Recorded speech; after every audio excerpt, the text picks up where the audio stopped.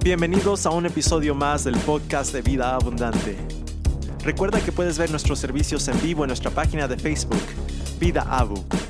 También te invitamos a que nos sigas en nuestras otras redes sociales, en Twitter, Vida Abundante IL, o en Instagram, Vida Abu. Puedes visitar nuestra página web, www.vidaabu.com, para obtener las notas de las prédicas. Recuerda, Vida Abundante, cada palabra inspirada, cada palabra enseñada. No hay mejor lugar que estar que en la casa de Dios, junto con la iglesia, el cuerpo de los redimidos, la asamblea de los redimidos. Hoy en la mañana tuve la oportunidad de compartir una enseñanza con nuestra sesión de inglés por el servicio que vamos a estar abriendo muy pronto en inglés, y les recordé acerca de la hermosa asamblea de gente redimida. Eso es tú y yo. Por eso la iglesia es el lugar más amado, más precioso en la tierra, porque se juntan todos aquellos que antes estaban rodeados de tinieblas y ahora están rodeados de luz en Cristo Jesús. Qué hermoso estar en la casa de Dios junto con los redimidos. Amén.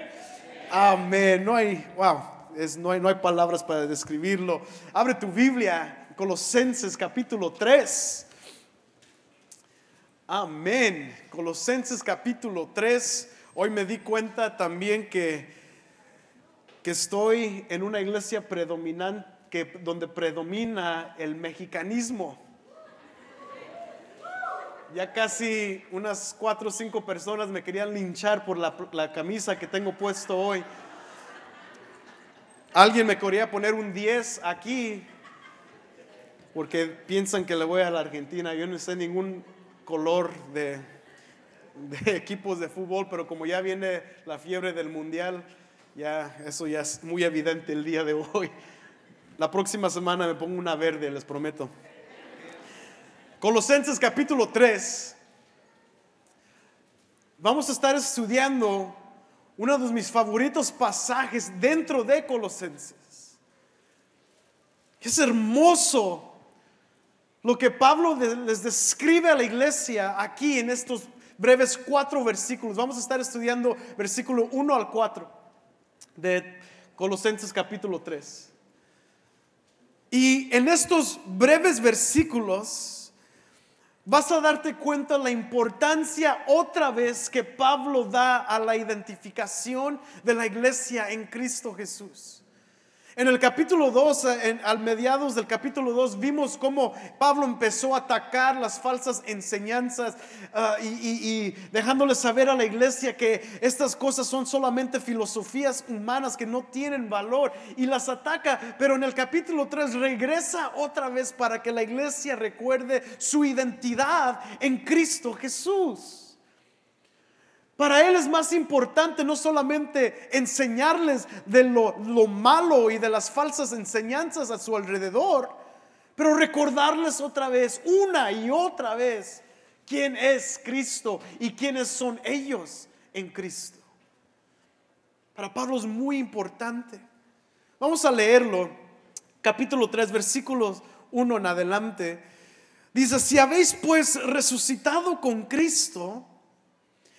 Y cuando leemos si sabéis pues, él se está refiriendo a lo que acabamos de leer la semana pasada, el capítulo 2. Al final, en un ratito más lo vamos a leer para recordarnos un poco.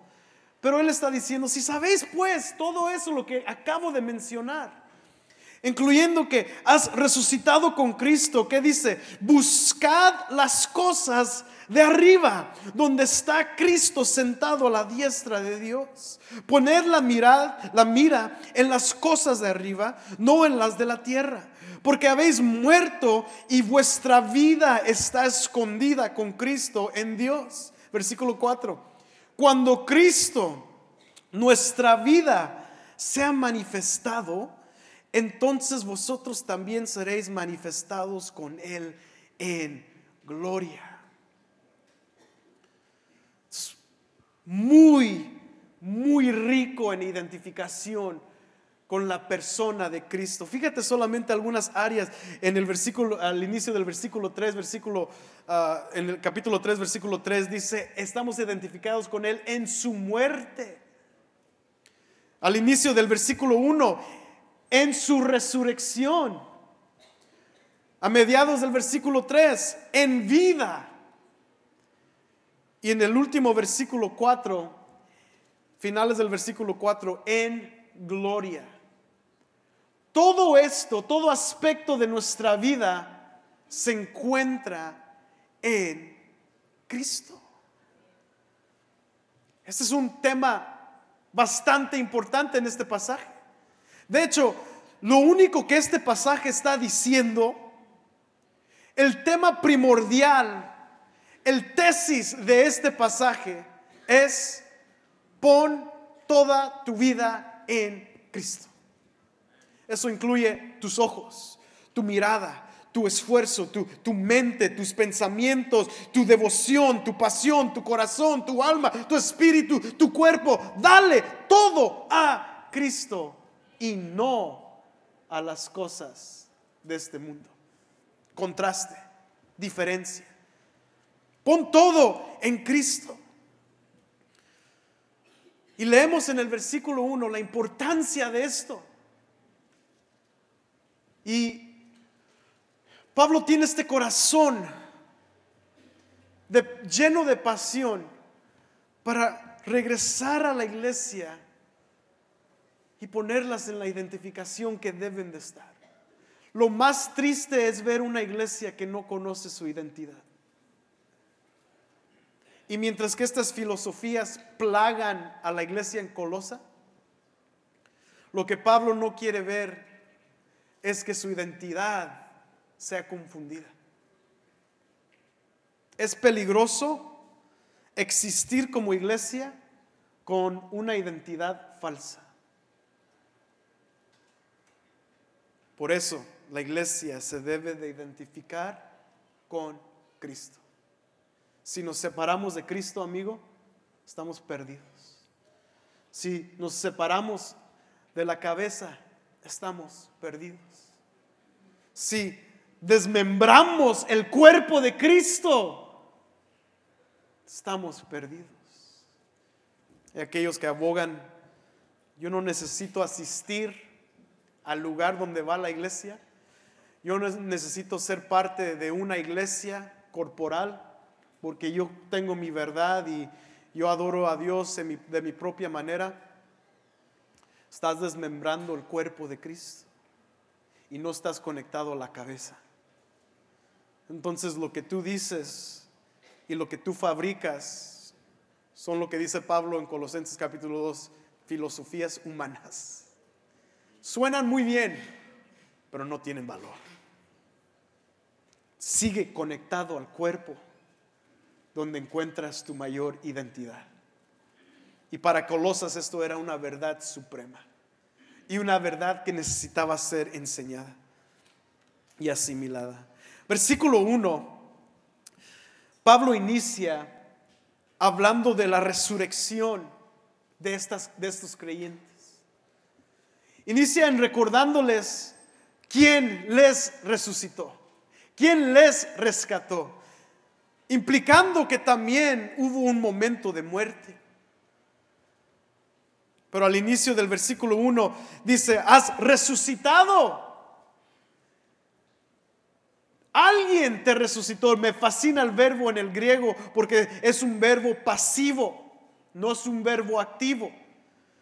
Es un verbo pasivo en el griego, en su gramática y en su función es que en ocasiones implica una agencia divina, en que tú no te resucitaste. Pablo les está recordando a la iglesia en Colosa: ustedes no se resucitaron con Cristo, más bien fueron resucitados con Cristo. ¿Por quién? Por un agente divino.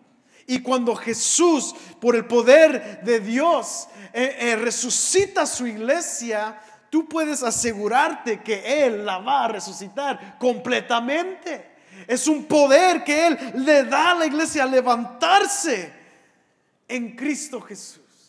Y la consecuencia positiva de esta resurrección, de este acto divino sobre la iglesia en Colosa, es que ahora ellos pueden buscar. ¿Qué dice el versículo 1? Si habéis pues resucitado con Cristo, ¿qué dice? Buscad. Buscad. Aquí el verbo se cambia en su gramática y ahora es un verbo imperativo. ¿Qué es un imperativo? Una orden. Cuando Pablo les enseña a la iglesia en Colosas la importancia de su reconocimiento, de su resurrección, ahora les está dando una orden general, no una sugerencia, no un, pues si se te nace, busca a Dios. Si quieres, mira, mínimo el domingo ve a la iglesia, mínimo lee tu Biblia una vez por semana. No son sugerencias, no es si quieres, sino que la implicación de ser resucitado por Cristo Jesús, en que tú no te resucitaste y te diste una nueva vida, en que Cristo Jesús te resucitó por el poder del Padre, esa consecuencia demanda una vida que busca las cosas de arriba.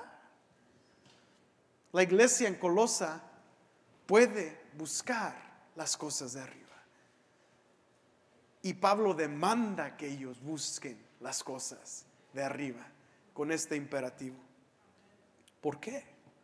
¿Por qué dice esto Pablo? A mí me fascinaba este versículo cuando era joven porque es muy fácil meterlo en un contexto para hoy en día, donde tú dices, hermanos, busquen las cosas de arriba, no busquen las cosas terrenales. Y aunque tienen unas cosas correctas, pero tú te tienes que dar cuenta por qué Pablo dice esto. ¿Por qué lo dice a esa iglesia específicamente? Recuerda, tú no existías cuando Pablo escribe esta carta. No sabía, José Feliciano, o es un nombre popular, ¿verdad? O José María Guadalupe, o lo que sea, un nombre típico, ¿no? No. Él está escribiendo a la iglesia en Colosas. ¿Por qué lo dice? Bueno, recuerda lo que termina en el capítulo 2. Regrésense una página, si es así, en su Biblia, al capítulo 2. Lean los últimos 3 versículos. En el versículo 20, si habéis pues muerto con Cristo a los principios elementales del mundo, porque aún sigues viviendo como ellos. Os sometemos a esos preceptos tales como no manipules, ni gustes, ni toques, todas las cuales se refieren a cosas destinadas a perecer con el uso, según los preceptos y enseñanzas de los hombres. Tales cosas tienen en la verdad la apariencia de sabiduría en una religión humana, en la humillación de sí mismo y en el trato severo del cuerpo, pero carecen de valor alguno contra los apetitos de la carne. Pablo está diciendo esto de buscar las cosas de arriba, porque les está recordando que en su carne ellos antes solamente buscaban las cosas terrenales. ¿Por qué? Porque estaban siendo gobernados por los elementos espirituales. Lo menciona en el versículo 20. Dice, pero ahora con Cristo has muerto a los principios elementales. Tu cuerpo y tu carne buscaba lo de este mundo porque estaba siendo gobernado por los principios elementales de este mundo. Cosas como de tu misma carne. En el versículo 21 está argumentando de que esta gente te dice no agarres, no toques, no pruebes, no mires. Todo que tiene que ver con lo externo, con lo que tú puedes hacer, con lo que la iglesia o antes en Colosa, con lo que ellos podían hacer. Pero Pablo les recuerda, ahora tienes la sabiduría de Cristo. Ahora ya no es un esfuerzo propio en el versículo 21.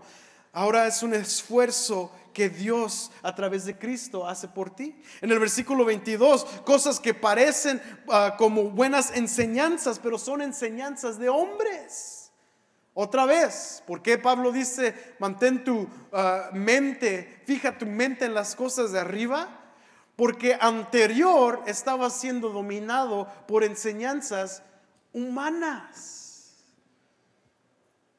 Qué feo vivir siendo instruido por enseñanzas humanas. En un mundo político como el día de hoy, qué feo es vivir dependiendo de todo lo que el presidente diga. Es enseñanza humana. Por eso Pablo les dice, pongan su mirada, su mente en las cosas de arriba. En el versículo 23, otra vez un aspecto negativo. Pablo dice, solo tienen apariencias, solo pretenden, en lo externo se ven bien, pero son religiones humanas, es falsa humildad de asceticismo, es trato severo del cuerpo, o sea, otra vez, lo físico, todo esto no tiene valor contra los apetitos de la carne. Todo lo que esta filosofía humana en Colosas estaba predicando y enseñando se trataba con lo personal, lo físico, lo que tú puedes hacer, con lo que tú eres. Y Pablo dice, eso no es el evangelio. Las filosofías humanas y las falsas enseñanzas estaban demostrando un escape, una manera de vivir correctamente delante de Dios con lo que tú te podías hacer. Por eso ellos ayunaban casi diariamente. Por eso ellos se pegaban, se golpeaban, querían sentir dolor por los placeres de su carne. Pero nada de esto, dice Pablo, tiene valor. ¿Por qué? Aparenta ser bueno, ¿no? Si alguien te dice, la semana pasada ayuné 5 días de la semana, tú dices, wow. Yo en cuanto me desperté me hice unos huevitos y chicharrón y todo, o sea, con bolillo calientito, un chocolate de abuelita calientito y tú dices, wow, pues mis respetos. Yo la semana pasada leí la Biblia todo el día, la acabé en una semana. O son falsas humildades de mira cómo yo, pobre de mí, miren mí. Todo trata con lo externo, pero ninguno de estas cosas humanas que uno puede hacer trata con lo interno. Nada de esto quita tu deseo por el pecado. Y Pablo les recuerda, el que buscas arriba, el deseo de buscar a Dios, porque has resucitado con Él, has muerto a estos pecados y esta pasión por tu carne. A eso ya no hay vida en eso si has resucitado con Cristo. Todas esas cosas externas no quitan lo que estás batallando internamente. Por eso, amigo, cuando yo veo esta iglesia en Colosas que se les está enseñando esto, yo tengo mucho temor, porque aún en un contexto moderno esto es muy real también. Les hablé un poco de las tradiciones humanas en las iglesias, de tradiciones para que la iglesia se parezca más pura delante de Dios. Las mujeres tienen que vestirse con faldas largas, tienen que hacer esto, tienen que guardar el sábado, y muchas ordenanzas que tratan de hacer que estén más puros y dignos delante de Dios, pero nada de eso controla lo interno. Hay muchos aquí, aún sentados aquí, que es muy probable que vienen aquí porque de una manera u otra te hace sentir bien, como que la estoy regando en mi vida, pero mínimo llego a la iglesia y me siento más o menos bien. Y qué bueno, pero no es para sentirte bien estar aquí. Eso para mí no es importante que te sientas bien. Lo importante es que seas convicto de tu pecado Y que recuerdes quién es Dios. Y recuerdes que si mueres en tu pecado vas a estar separado de Él para siempre. Y que solamente a través de la sangre de Cristo Jesús esos deseos de tu carne pueden morir. Es el hecho de estar aquí. No es porque, qué bonita alabanza, qué bonito el edificio, qué bonito. No, eso es lo mínimo. No estamos tratando de fabricar una religión donde podemos construir a buenos cristianos, a buenas personas que saben ayunar y que saben postrarse 3-4 horas al día y que saben hacer cosas religiosas. Eso no es el tiro, la meta de esta congregación. Es reconocer y mantener nuestras cosas enfocadas en Cristo Jesús. Reconocer que hemos resucitado con Él, que hemos muerto con Él. Y en su muerte hemos muerto a nuestros pecados. Por eso Pablo les indica eso. Solo Cristo puede transformar lo interno. Está bien, hay personas que por un tiempo dejan sus adicciones, tal vez 20 años, 25 años de batallar con alcoholismo, batallar con adicciones, batallar con cosas que han invadido su interno y no saben cómo soltarlas. Y tal vez las bajan o pueden de una manera controlarlas, pero están viviendo cada día tratando de controlar ese deseo y que no vuelvan a ser. Y en sus propias fuerzas intentan todos los días para oprimirlo y viven una vida en constante pleito y dolor porque están cada día peleando con eso. Y hay unas personas que no pueden con la presión. Hay unas personas que aún todos esos deseos carnales aún los llevan a su muerte. Hay algunas personas que no pueden soportar ese peso de presión, que aún se han quitado la vida por el pecado interno. Porque, amigo, la persona humana, tú y yo, en nuestra carne y en nuestro esfuerzo no lo podemos controlar. Solo Cristo. Solo Cristo cambia nuestro interior. Pablo a la iglesia en Colosas les recuerda eso.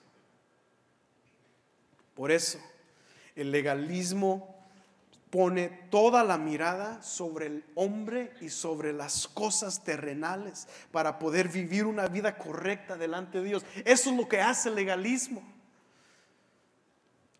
Pero la iglesia en Cristo busca las cosas de arriba porque es la esfera donde Cristo gobierna. ¿Qué dice el resto del versículo?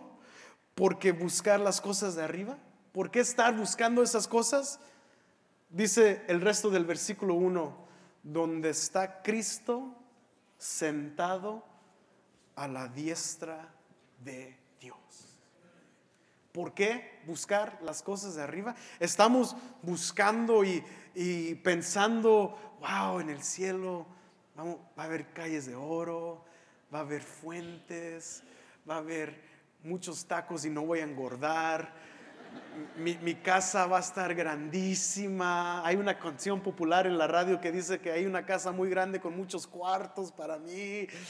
Y Pablo, aunque pueda decir, bueno, ok, pero eso no es el enfoque de estar enfocados en las cosas de arriba.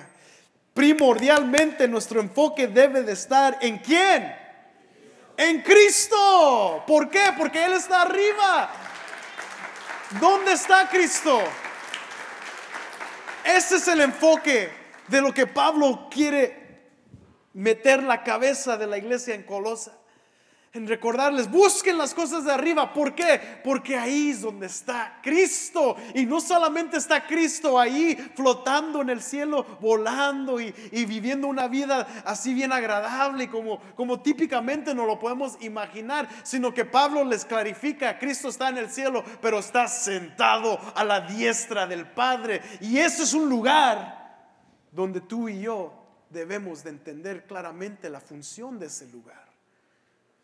al ascender, a recordarnos de que Cristo, y esto es increíble cómo Pablo pone todo esto teológicamente en estos breves versículos. Tal vez tú dices, es que a mí no me gusta la teología, pero amado, en toda la Biblia estas doctrinas de esa teología están evidentes. Está hablando de la resurrección y del bautismo y de todas estas áreas, y nos está recordando que en su muerte también fuimos bautizados, pero en su resurrección hemos resucitado también con Él. Pero la resurrección de Cristo no termina en que Él resucitó de entre los muertos. ¿Qué sucede? Cristo asciende. Su ascensión al cielo. ¿Qué implica eso? ¿En que Cristo abandona a sus discípulos o en que Cristo solamente se va, su trabajo terminó, ahora Él envía al Espíritu Santo y de ahí en adelante el Espíritu Santo hace su trabajo en la vida del cristiano? No implica eso. Cuando Cristo asciende, asciende a su lugar de autoridad, a la diestra de su Padre.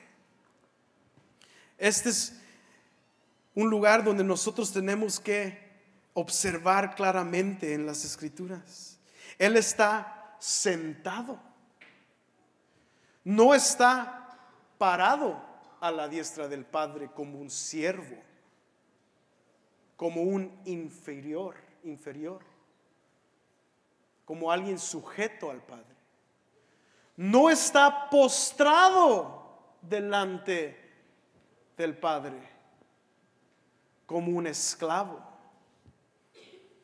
Él está sentado a su mano derecha del Padre, porque ahí es donde Él gobierna con autoridad.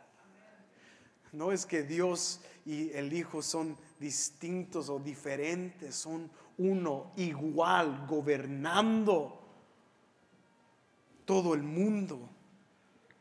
Es un lugar de autoridad. Un lugar que es autoritativo sobre todo. Recuerda lo que dice en el capítulo 2, versículo 10. Dice, y habéis sido hechos completos en Él, que es la cabeza sobre todo poder y autoridad. Cristo, sobre todo poder y autoridad, incluyendo tu interior. Es el enfoque. Cuando Pablo está diciendo esto, él no lo dice nomás porque se lo aprendió en la escuela dominical cuando era niño. Él lo dice porque entiende el lugar de autoridad en Cristo Jesús. Cuando Él se refiere a la iglesia de buscar las cosas de arriba porque Cristo está sentado a la diestra del Padre, es porque Cristo está sentado en un lugar de autoridad. Y cuando el legalismo y el mundo legalista quiere gobernarte para que te haga bien, para que seas una mejor persona delante de Dios, Pablo dice, solo el que está sentado a la diestra del Padre puede gobernar tu interior y cambiar y matar el pecado en tu vida. Solamente Cristo, amado.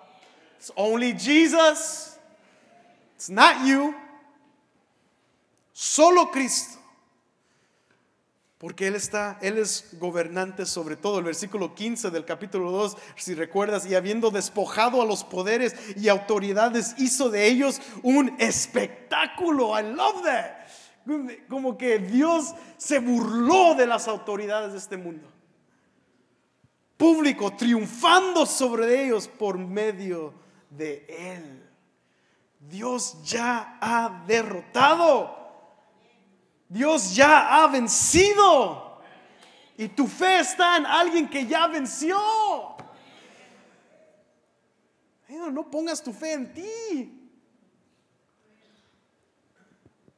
Tú fallas. Tú no eres perfecto. Tú no estás sentado a la diestra del Padre. Jesús sí. Pon tu fe en Él. La iglesia ya no necesitaba observar fiestas, ni días, ni comidas para vivir mejor delante de Dios. Cristo lo rompe a través de su ascensión y estar a la diestra de su Padre. A la diestra del Padre está Cristo porque es el lugar único para Él. Pablo nos recuerda en Efesios que la iglesia está sentado en lugares celestiales. Pero la iglesia no necesariamente está sentado a la diestra del Padre. Estamos en lugares celestiales, pero solo Cristo está a su diestra, porque Él gobierna sobre toda autoridad. Qué increíble cuando Pablo escribe esto a la iglesia. ¿Tú crees que la iglesia en Colosas está como respondiendo? Y por eso Pablo en el capítulo 2 dice, ¿por qué vives como ellos te dicen? Si tú ya resucitaste con Cristo Jesús. O sea, está diciendo, ¿cómo es posible que todavía puedas someterte a las autoridades de este mundo si sabes que no tienen valor? Y hoy en día Pablo estuviera aquí diciendo lo mismo. ¿Cómo es posible que tú,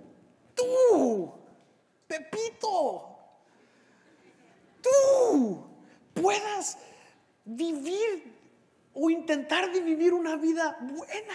¿Cómo es posible que tú puedas vivir bajo el control legalista religioso que ayuna más, ve a la iglesia más, ora más, haz esto más, ¿cómo es posible que tú puedas creer que puedas vivir mejor?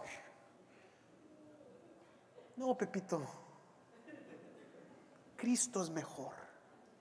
Vive en Él y Él te da el poder para vencer. No son nuestras fuerzas, amigos. Por eso pon tu mirada, fíjate todo en Él, en las cosas de arriba. Y aquí Pablo sigue con el contraste en el versículo 2. Es increíble el contraste de las cosas de arriba y de la tierra. Este es el segundo imperativo en estos breves versículos. El primer imperativo, ¿qué fue? Buscar.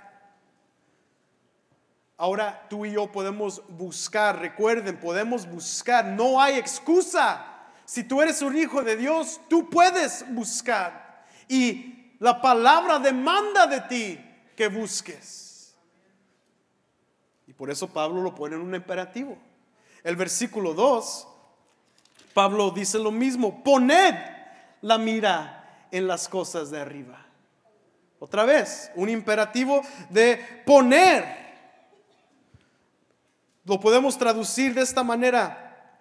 Poned la mirada fija, o vuestra mente fija, o dar una consideración cuidadosa en las cosas de arriba. El primer verbo imperativo era acción y buscar.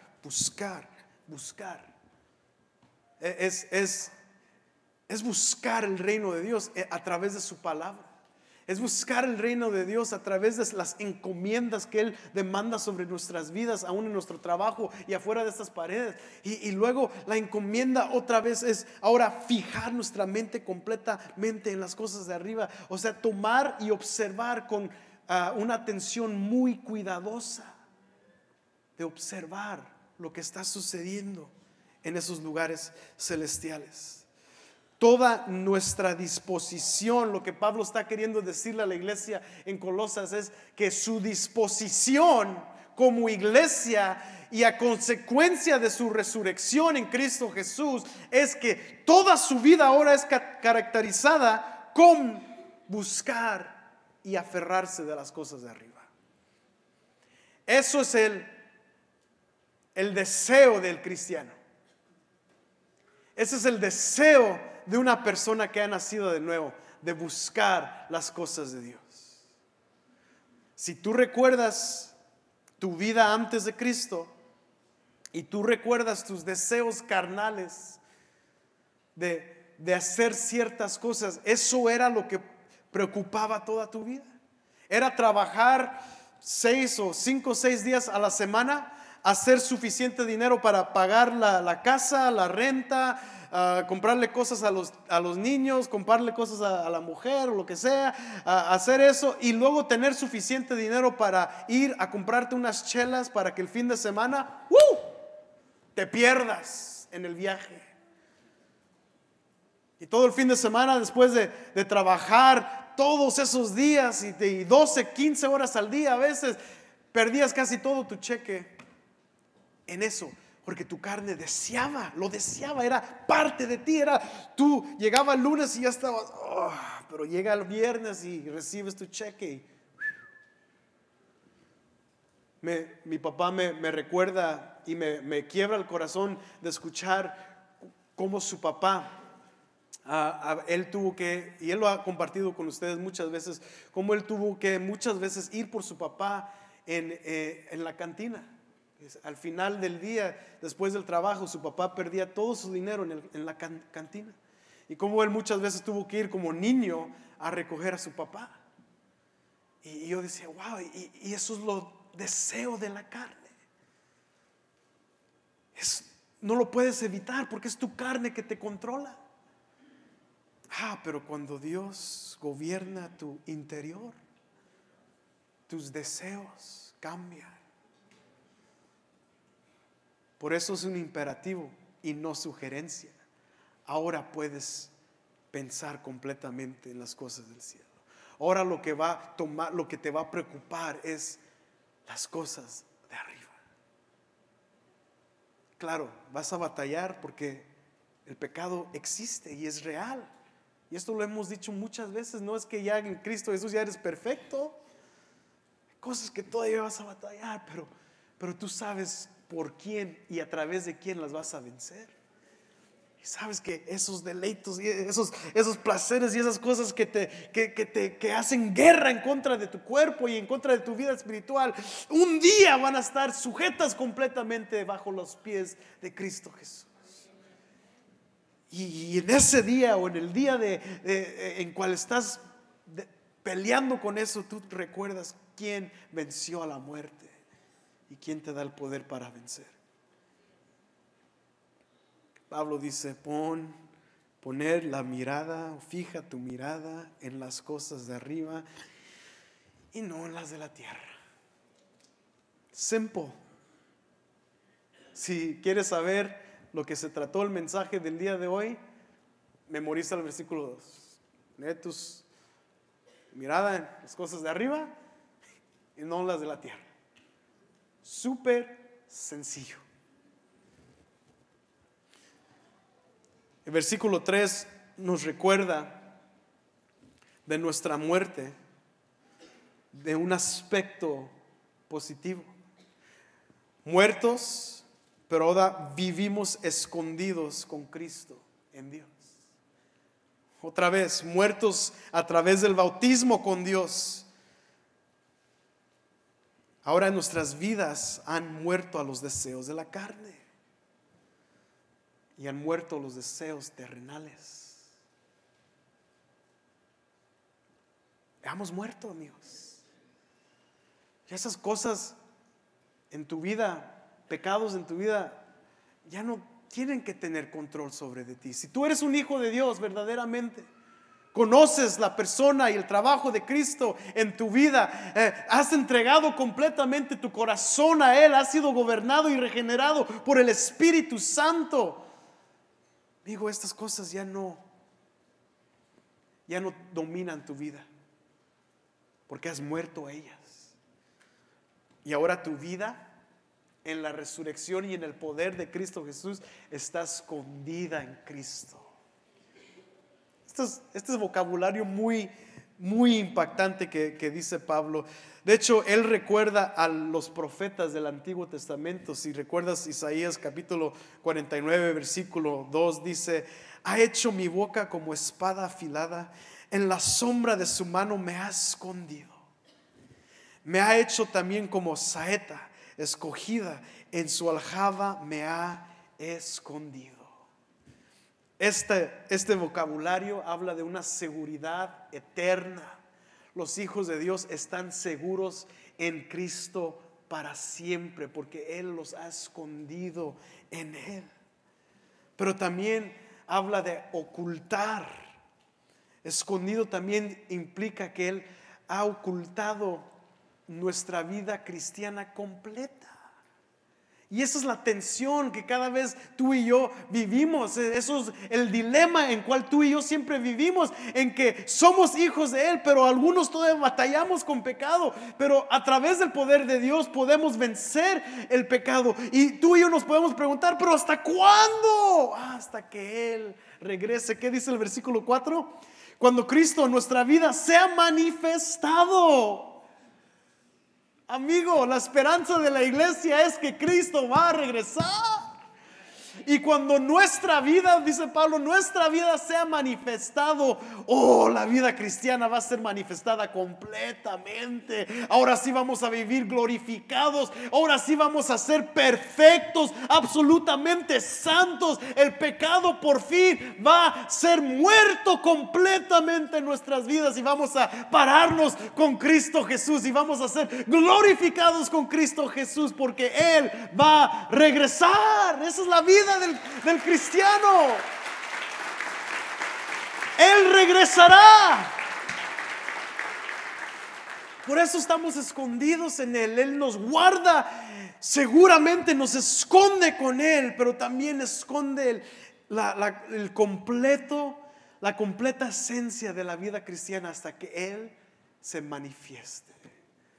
Un día Él regresará y estaremos en Él para siempre en gloria. Un día tú ya no vas a batallar con pecado.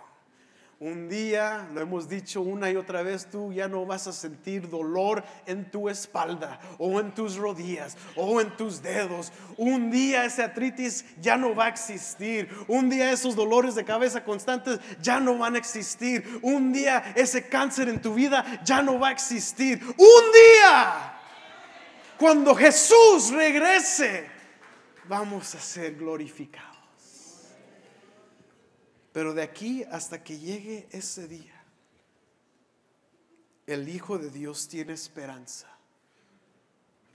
Y Dios le ha puesto en él poder de Cristo Jesús para seguir peleando. Amado, sigue peleando. Sigue esperando el regreso de Cristo Jesús, de nuestro Mesías. Pero sigue peleando hasta que ese regreso sea evidente. Vamos a ponernos de pie en esta mañana.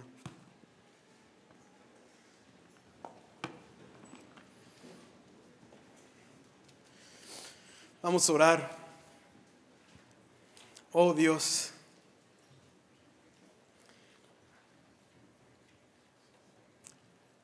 esperamos tu regreso con ansiedad. Esperamos tu segunda venida que tú has prometido para juntarte con tu iglesia, para levantar a la iglesia a ese lugar de gloria donde vamos a estar glorificados en ti. Dios, reconocemos que no en nuestras acciones propias, en nuestras propias fuerzas podemos vencer los ataques del enemigo, pero tú ya lo has puesto a vergüenza y tú ya lo has derribado, y viviremos nuestra vida en ti porque tú nos das el poder para vencer. Y de aquí en adelante viviremos con toda nuestra vida y nuestras preocupaciones con las cosas de arriba y no en las cosas terrenales. En Cristo Jesús, lleva tu iglesia con bien. Amén.